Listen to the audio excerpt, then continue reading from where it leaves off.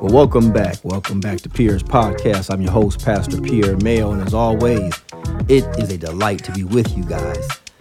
Hey, listen, today we'll be kicking off a new series entitled Redemption 2.0, and we're going to be jumping into that shortly. But before we do, I want to invite you to prayerfully consider how you can be a blessing to those that listen to this ministry. Again, we cannot do this without your support. We need your financial support as well as also your prayers to be able to reach this dying world. You know, there's a lot of lost people out there, a lot of people that don't know Jesus Christ as their Lord and personal Savior. And so it's our responsibility to reach them. And guess what? You can help us do that. All right? So prayerfully consider. For more information, go to pierrespodcast.com. That's pierrespodcast.com. Pierres podcast, podcast.com. All right. Without further ado, we're going to jump into today's message.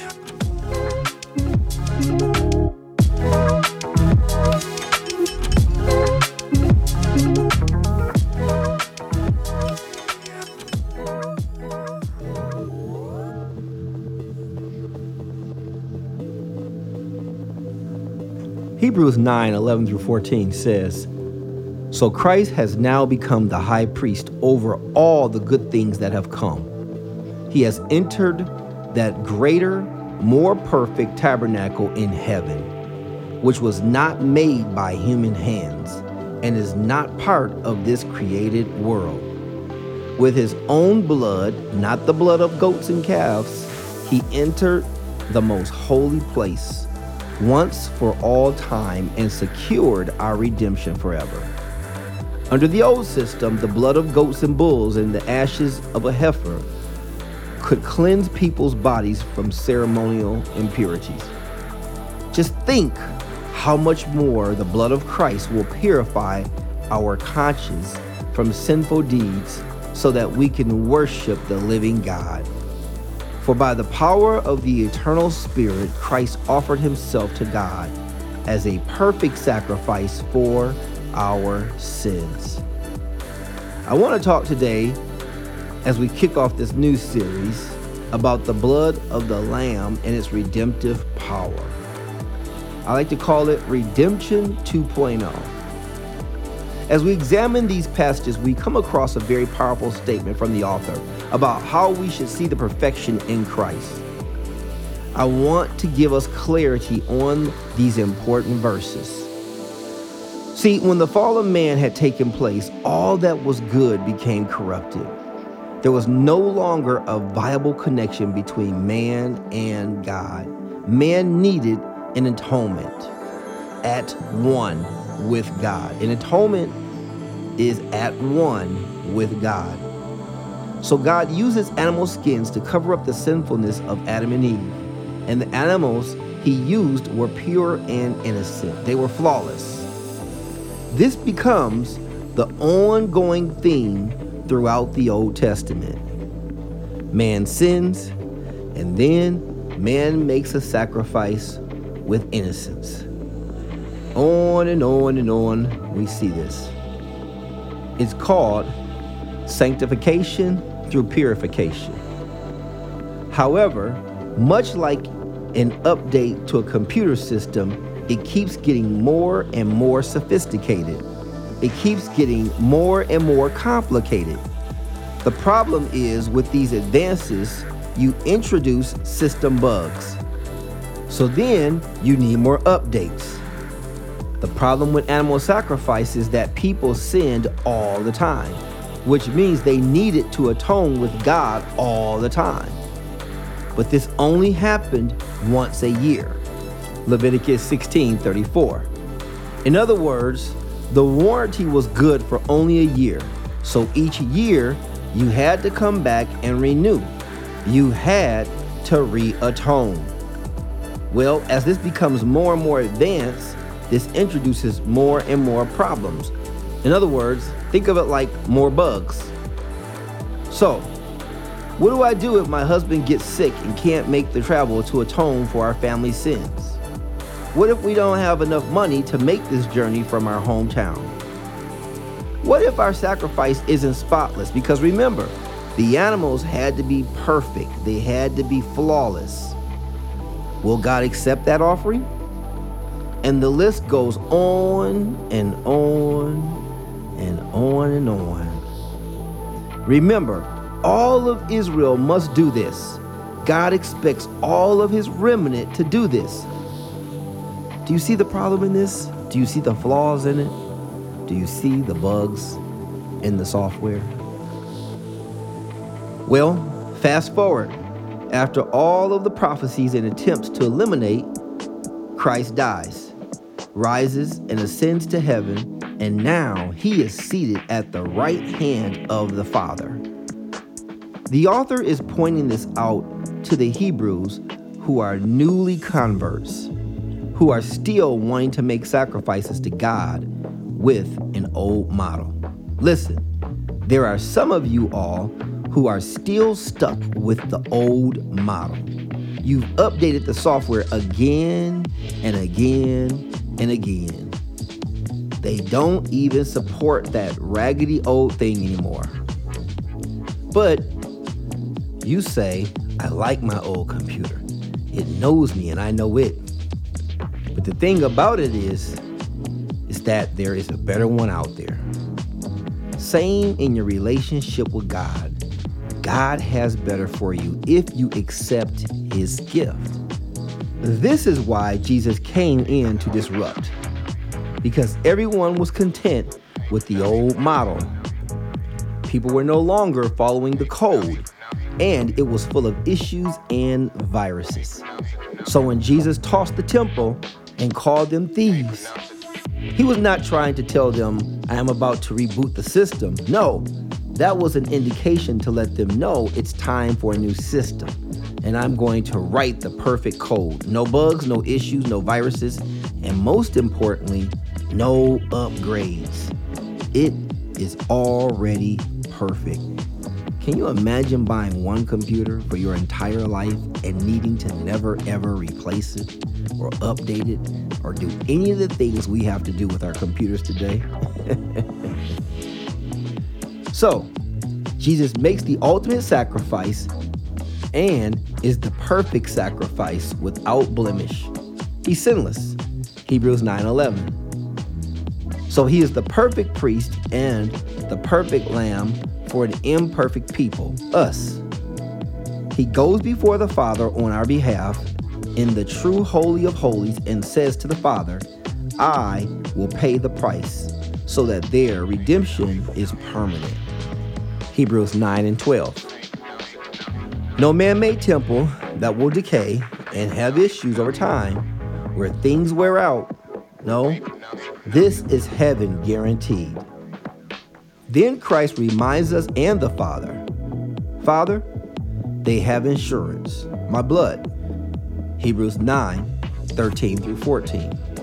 In other words, they are covered. They will sin and fall short, but in the end, amidst all their shortcomings, they have Jesus' care. They are covered by the best insurance policy that money can't buy because it's free and it doesn't cost us anything. All it costs is their faith to believe in me that I have redeemed them. See, Redemption 2.0 is free to all of mankind. You just have to want to get on God's plan. That's all it is. Romans 5:16-18 says it best like this. And the result of God's gracious gift is very different from the result of that one man's sin. For Adam's sin led to condemnation, but God's free gift leads to our being made right with God, even though we are guilty of many sins.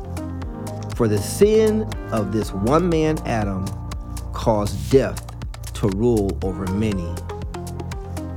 But even greater is God's wonderful grace and his gift of righteousness. For all who receive it will live and triumph over sin and death through this one man, Jesus Christ. Yes, Adam's one sin brings condemnation for everyone, but Christ's one act of righteousness brings a right relationship with God and new life for everyone. Romans 8:3 says the law of Moses was unable to save us because of the weakness of our sinful nature. So God did what the law could not do. He sent his own son in a body like the bodies we sinners have. And in that body, God declared an end to sin's control over us by giving his son as a sacrifice for our sins. John 3:16-19 says, "For this is how God loved the world. He gave his one and only Son, so that everyone who believes in him will not perish, but have eternal life." God sent his Son into the world, not to judge the world, but to save the world through him. There is no judgment against anyone who believes in him, but anyone who does not believe in him has already been judged for not believing in God's one and only Son. And the judgment is based on this fact: God's light came into the world, but people loved the darkness more than the light, for their actions were evil. Hebrews 10:26-27. Dear friends, if we deliberately continue sinning after we have received knowledge of the truth, there is no longer any sacrifice that will cover these sins. There is only the terrible expectation of God's judgment and the raging fire that will consume his enemies. See, the price Jesus paid for our redemption was terrible indeed.